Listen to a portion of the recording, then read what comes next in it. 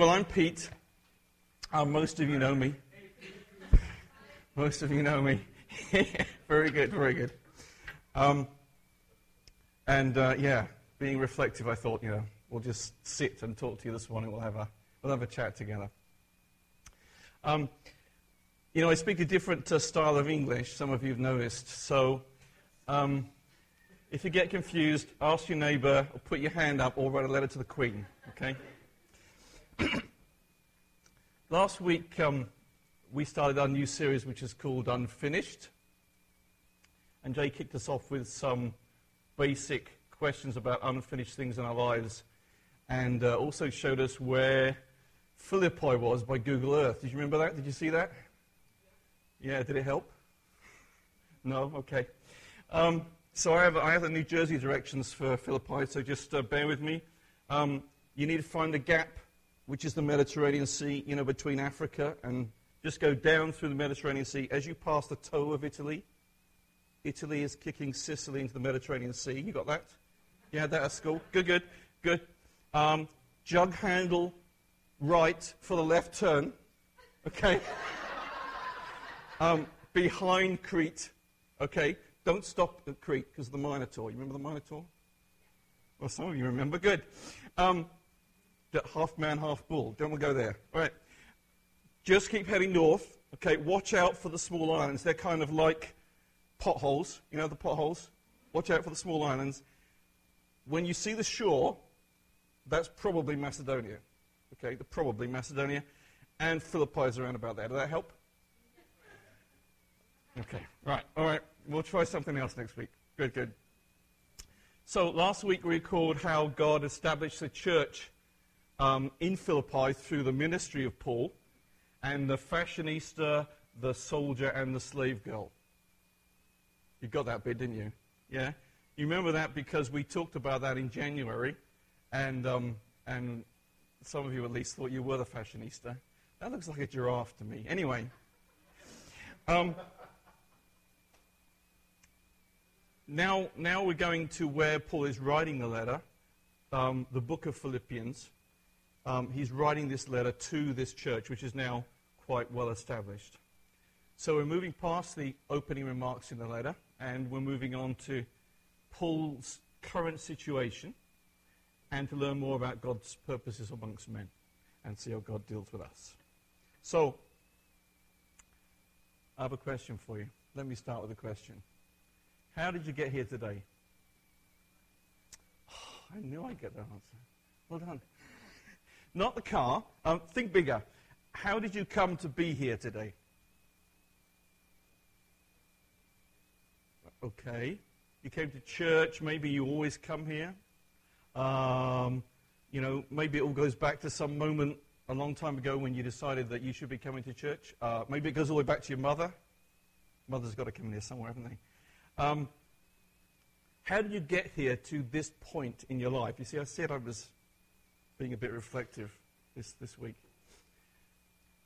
Do you ever look back and wonder how you got here? How you got to this point? Do you ever look at your circumstances around you and ask, how in the world did I get here?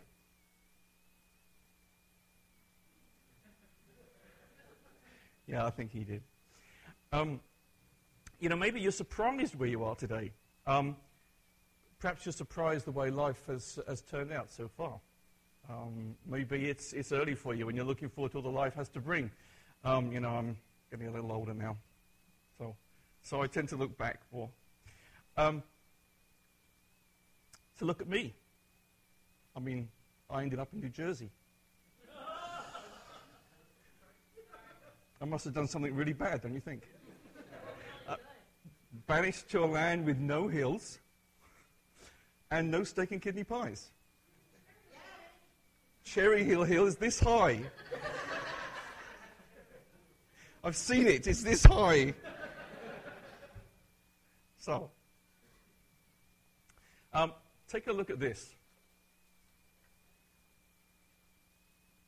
Charming, isn't it? Can you see that? You see, one of them is me. Can you find me? See, if you came with binoculars today, you may have figured it out. Yeah? Wow. Actually, I'm showing you this because I'm excited. In a few weeks' time, I'm going back to England to attend what you would call a high school reunion. Actually, it was an all-boys college that I went to between the ages of 11 and 18. You can't find any girls in that picture, can you? If there is any, there's something up. There shouldn't be any girls in the picture. I'm going back, and I'm going to meet with some of these guys. Really, they're guys that I, for the most part, have not seen since I was 18. I saw a few of them after I left college and went to university, so maybe when I was 20 or 21, but I haven't seen them for a long time. And we're going to get back together. So it's going to be a strange experience, don't you think? Nostalgic, interesting. I'm a bit apprehensive too. Where did we all get to? How do we get from here to where we are today? I'm sure there's some interesting stories there. And maybe God is at work in some of those. And I'm kind of looking forward to having that discussion, if I can, with some of my old friends, to see what shaped their lives and to see what made a difference. So you can't find me. This might help.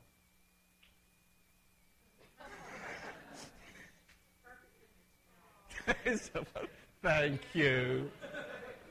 See, that's what my mother would say. Oh. I dressed slightly smart this morning in case my mother came, but she didn't come. It's a long way away. So that's me, a little dot in the middle of the photo. I have to tell you that I couldn't find me. I had to ask my wife and my daughter to look, to try to find me, but we're fairly confident now that is me. Right? I don't look at me much,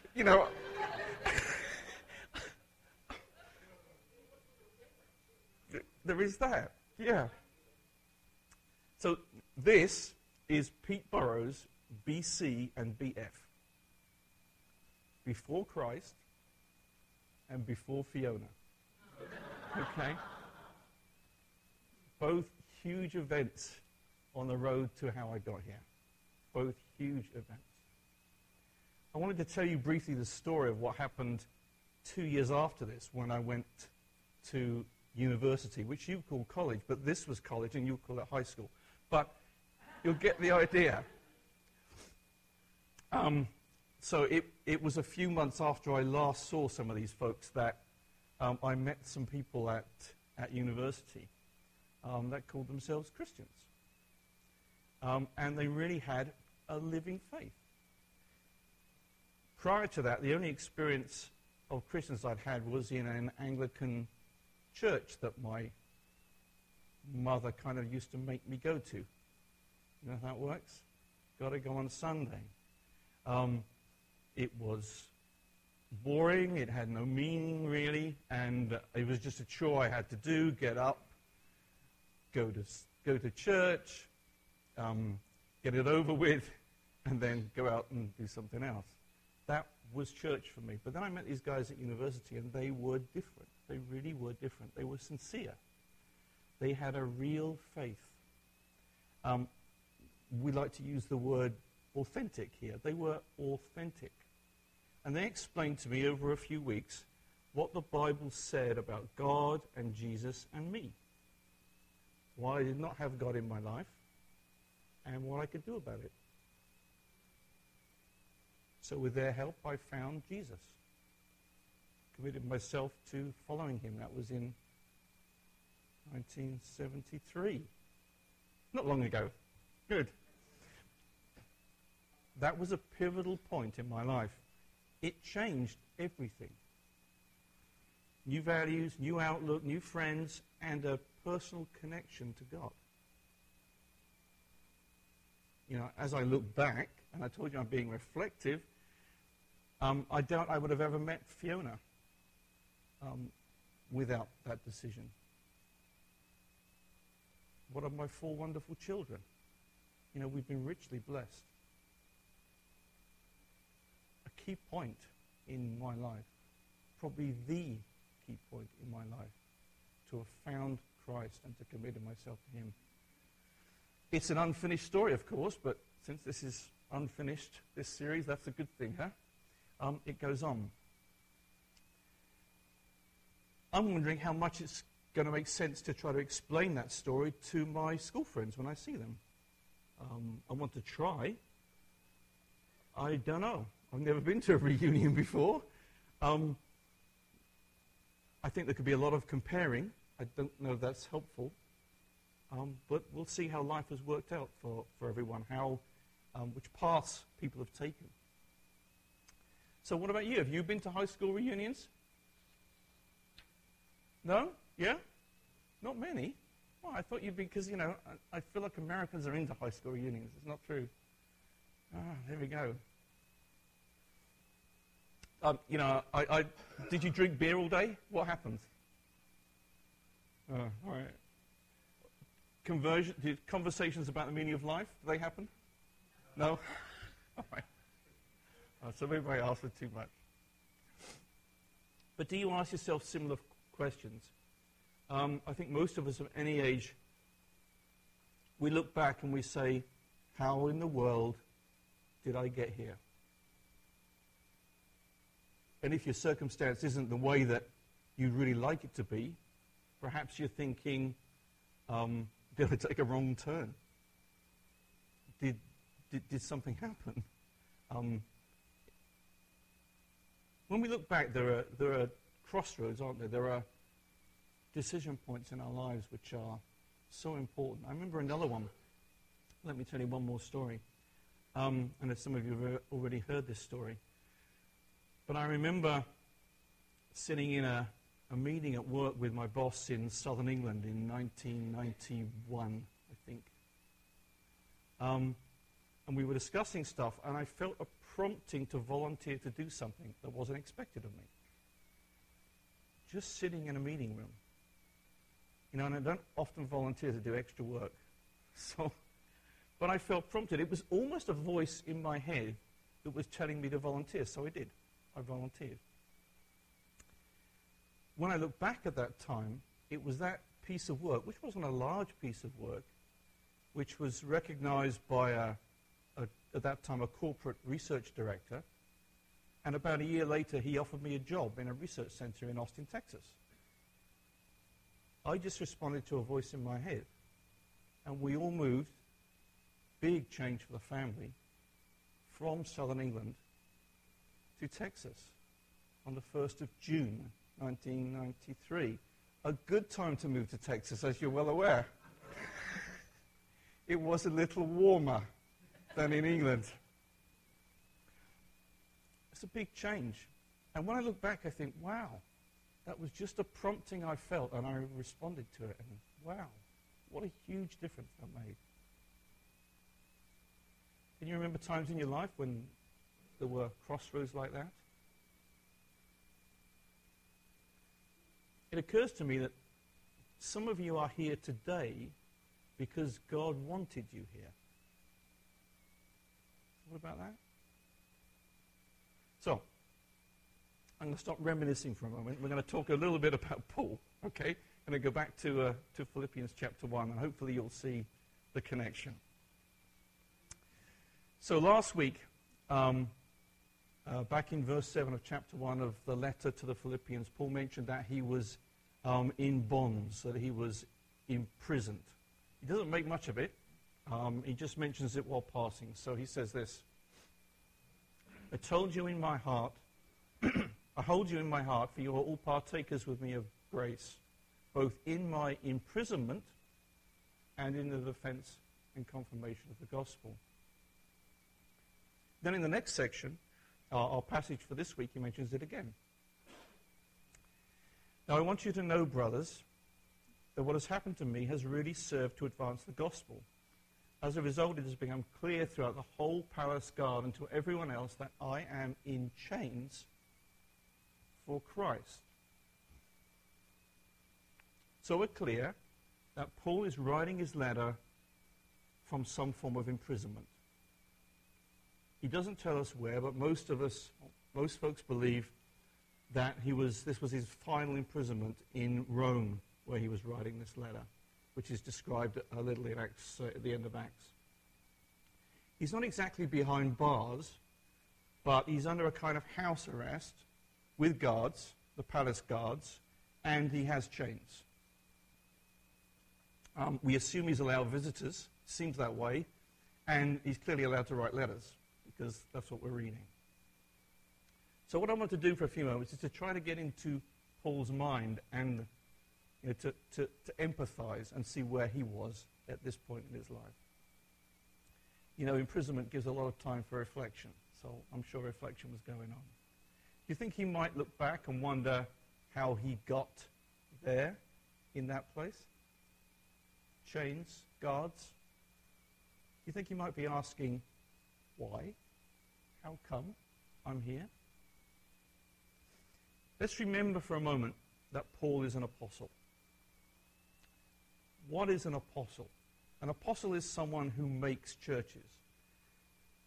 He travels. He builds new churches. And now he's in prison.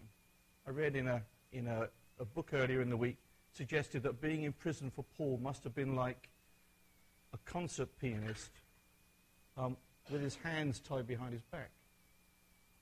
Can you imagine that? Unable to really do the work he was called to do because he's constrained to a house with guards. And that's what he's alive for. But he can't do it. So whatever he writes, he must have reflected, and I surmise, but he must have reflected, how did I get here? Did I mess something up? Did God mess up? And yet he says in that verse, what has happened to me has really served to advance the gospel. Okay. Paul's been in prison before. Actually, we think he's been in prison several times in his travels, but in fact, he's been in prison before in Philippi, and we had that story when we went past the Fashionista in January. It's a long story, but let me tell it to you. I don't want to read it all because it'll take a while. So Paul came to Philippi initially to plant a church. He was being followed around in Philippi by a slave girl who had a spirit in her, and she was fortune-telling by this spirit. She was earning pretty good money for her owners, but she'd been following Paul and Silas around and shouting about them. So, troubled, Paul commanded the spirit to come out of the girl, and the spirit left. Okay? Unfortunately, her owners were really miffed because the spirit in the girl was their livelihood. That was how they were making money. So they made accusations to the authorities. The crowd turned against them. The magistrates ordered them to be stripped and beaten, and they were thrown into prison. And the jailer commanded to guard them carefully. Then in Acts 16, if we pick up the story, upon receiving such orders, he, that's the jailer, put them in the inner cell, fastened their feet in the stocks. About midnight, Paul and Silas were praying and singing hymns to God, and the other prisoners were listening to them. Suddenly there was such a violent earthquake that the foundations of the prison were shaken. At once, all the prison doors flew open, and everybody's chains came loose. Hallelujah. Wow. God at work. Goes on. The jailer woke up. When he saw the prison doors open, he drew his sword, was about to kill himself because he thought the prisoners had escaped. But Paul shouted, "Don't harm yourself, we're all here." The jailer called for lights, rushed in, and fell trembling before Paul and Silas. He then brought them out and asked, "Sirs, what must I do to be saved?" And they replied, "Believe in the Lord Jesus, and you will be saved, you and your household." Then he spoke the word of the Lord to him and all the others in the house. How incredible was that? How incredible was that? Yeah. This is the way life should work, shouldn't it? This is the way life should work. You get thrown into prison for an unjust reason. You get locked in the inner prison with stocks. Then God sends an earthquake to free you. Okay? And then you don't even have to leave. And the jailer and all of his family come to Christ. An astonishing experience. This is what God can do. And this is the experience of Paul. This is what he can reflect on. Yeah? Actually, I wonder if the palace guards that are guarding him now knew this story, because trying to guard against that is a bit like trying to guard Magneto, do you think? Remember the plastic prison? It's like, How did he get free from that place? He got there, and through that experience, by the power of God. And the power of God was really evident. Is that what you want of God? You want him to come with miraculous power into your life and free you from all of the things that bind you. Pay off the bills. Get me a job. Give those folks that did wrong to me, give them their just desserts. Remove those folks that are causing grief to me. God, come and intervene. And he can do it. He can do it, so why not? Okay, so let's get back to Paul now. Let's think of him now as he's in prison and he's writing the letter. He has seen God act before. Don't you imagine he's thinking, why God? Why am I trapped here? Get me in front of Caesar. Let me preach the gospel to the whole Senate. You know, I need to get through Rome. I need to get to France. They really need some saving. Then there's the Britons, wild lot they are. I mean, the message must be preached. You did the stocks in the inner prison before. I know you can do it. Do it now. Do it now. I think I would. Surely Paul must have imagined those things. If you were in Paul's shoes, you'd be saying that, wouldn't you, in that situation? Why am I stuck in a prison in Rome? Why doesn't God act miraculously? So did Paul mess up? Did he make too many mistakes, get off track? Didn't God know what the Romans would do to him? Surely not. Let's get back to the passage and see what Paul's attitude is as we read it. So in verse 12 of that passage we just read, we'll go through it again. Now I want you to know, brothers, that what has happened to me has really served to advance the gospel. As a result, it has become clear through the whole palace guard and to everyone else that I am in chains for Christ. Really?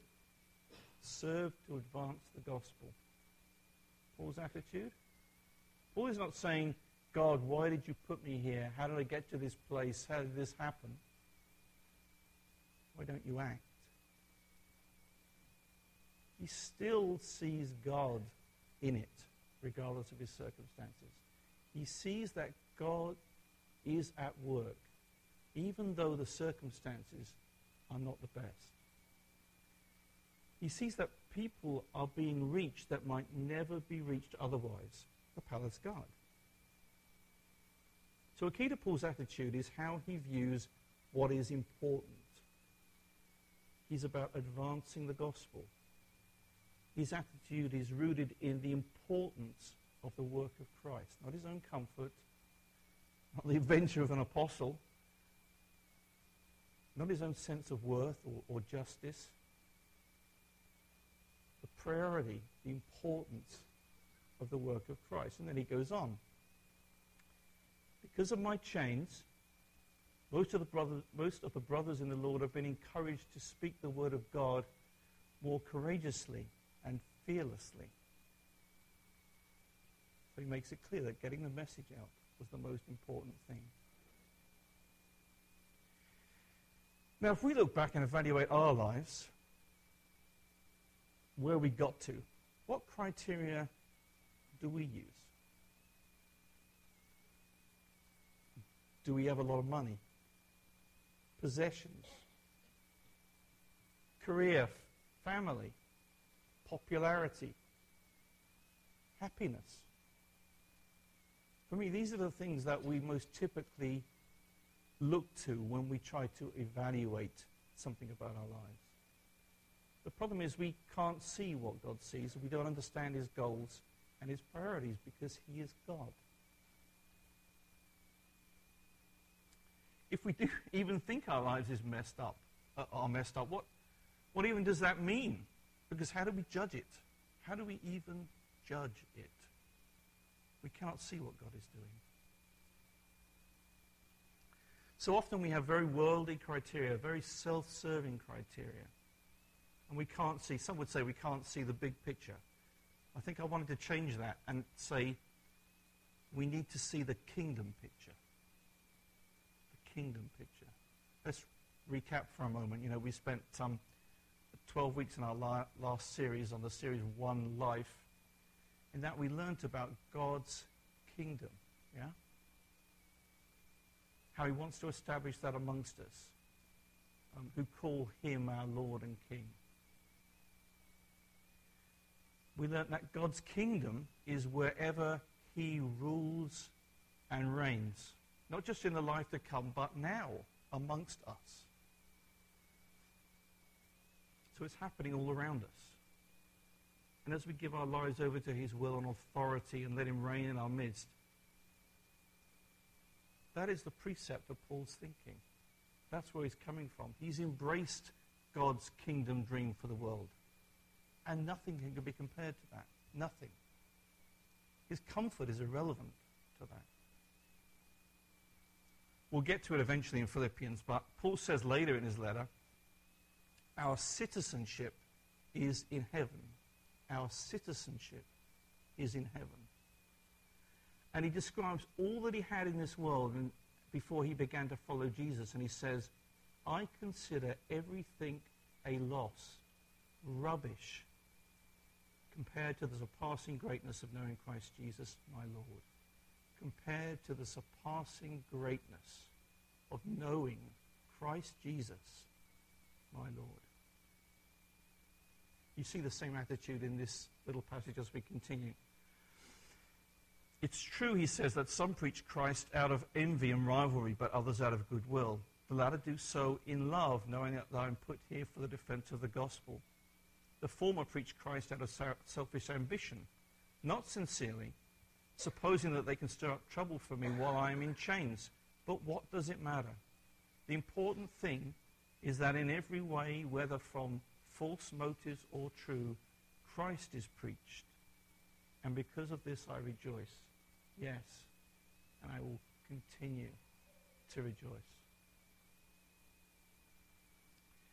It's really important, you know, that Jay encouraged us to look at God's kingdom dream for the last 12 weeks up till Easter.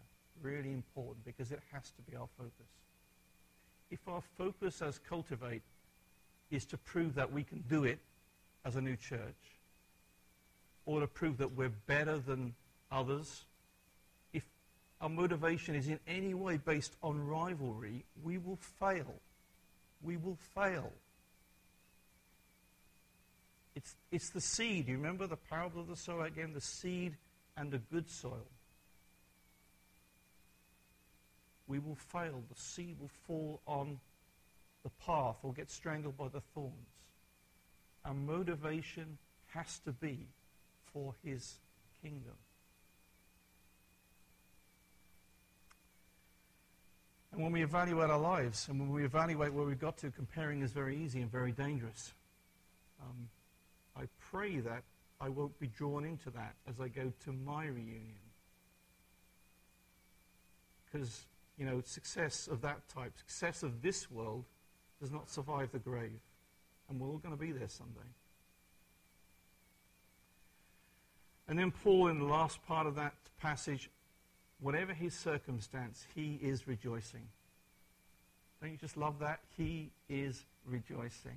Because of this, I rejoice. Yes, and I will continue to rejoice. I'm working on that. At the current rate of progress, I'm going to have it lit as long as I live to about 500.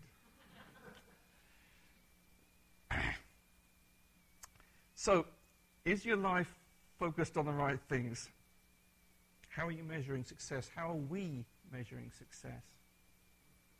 We want to see lives changed, and we want to see God's kingdom come, right?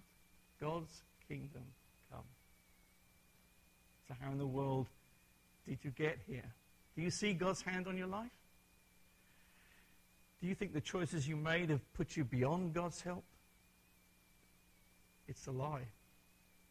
You wouldn't be here today if that were the case.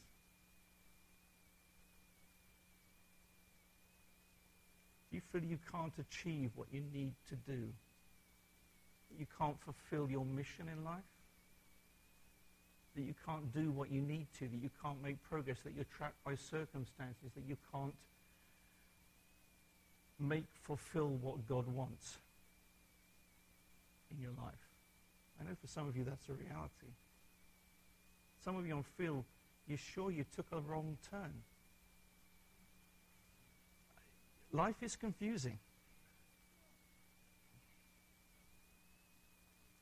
You know, I don't have all the answers. And like Jay a few weeks ago, I don't want to make light of some of the challenges that I know some of you face. However, when I was thinking through this over the week, God pointed me to a verse that you're all going to know, I think. It's this one. Trust in the Lord with, it's Proverbs 3, 5, and 6. Trust in the Lord with all your heart, and lean not on your own understanding. In all your ways acknowledge him, and he will make your paths straight. Trust in the Lord with all your heart, and lean not on your own understanding. In all your ways acknowledge him, and he will make your paths straight. Really what it says to me is, you know, our Lord sees where we cannot see. And our job is to stick close to him. The next verse after this says, do not be wise in your own eyes. It's so easy for us to assume that we know where we're going and that we have the right answer. We won't find our own way. We need God's way. We need God's way.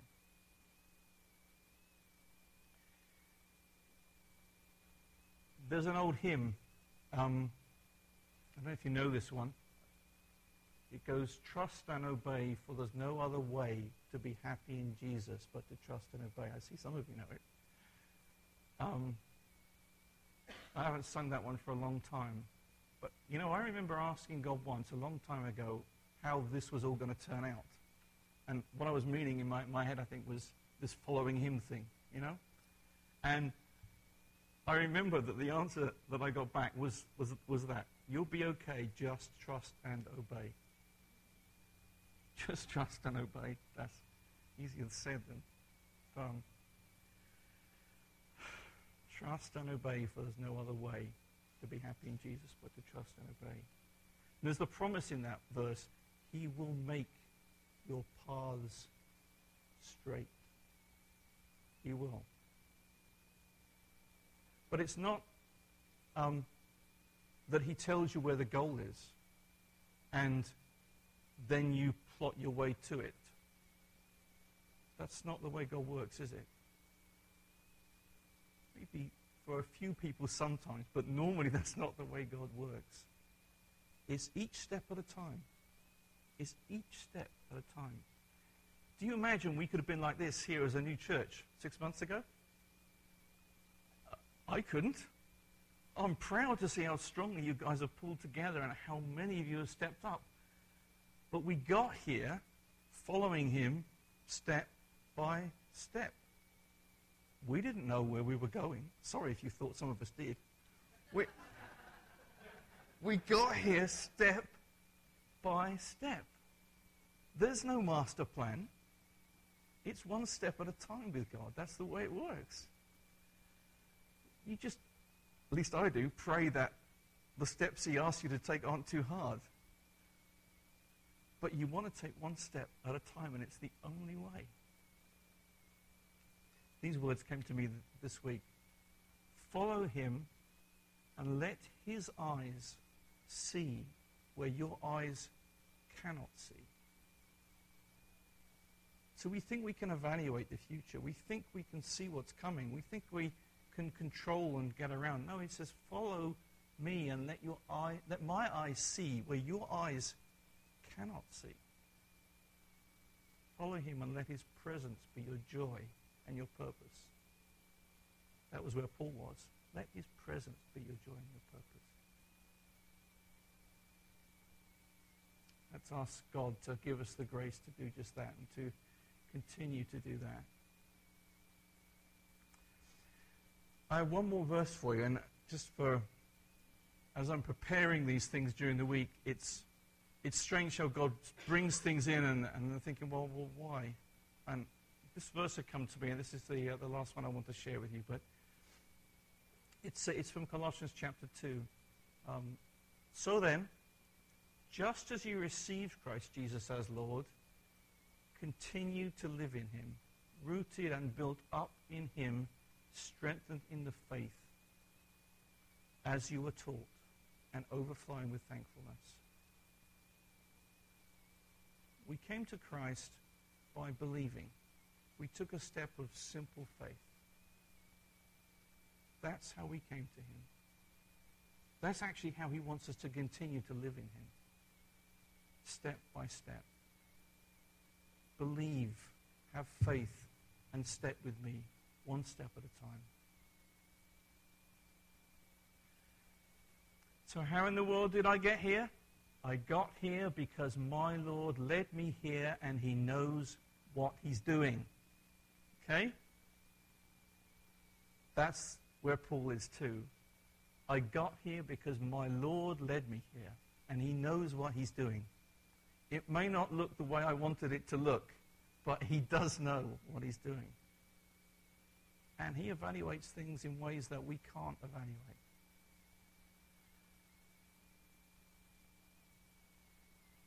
Okay, well, let's pray together.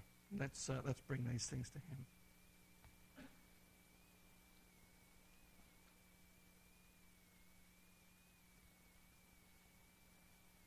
Lord, we want to thank you that we did get here.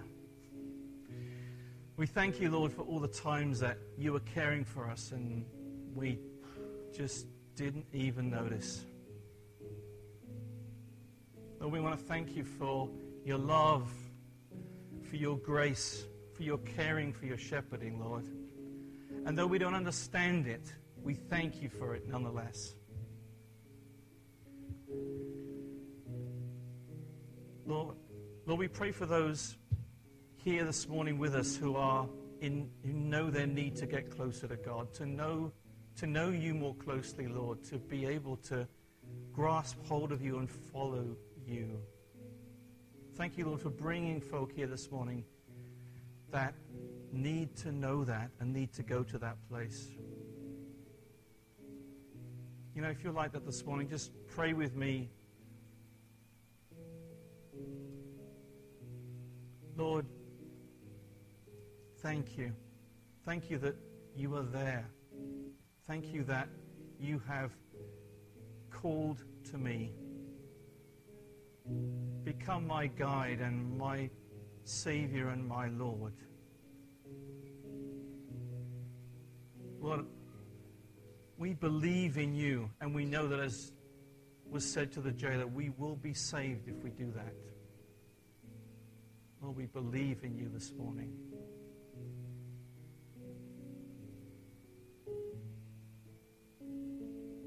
And I want to pray as well for you folk that feel like you're stuck in hopeless circumstances,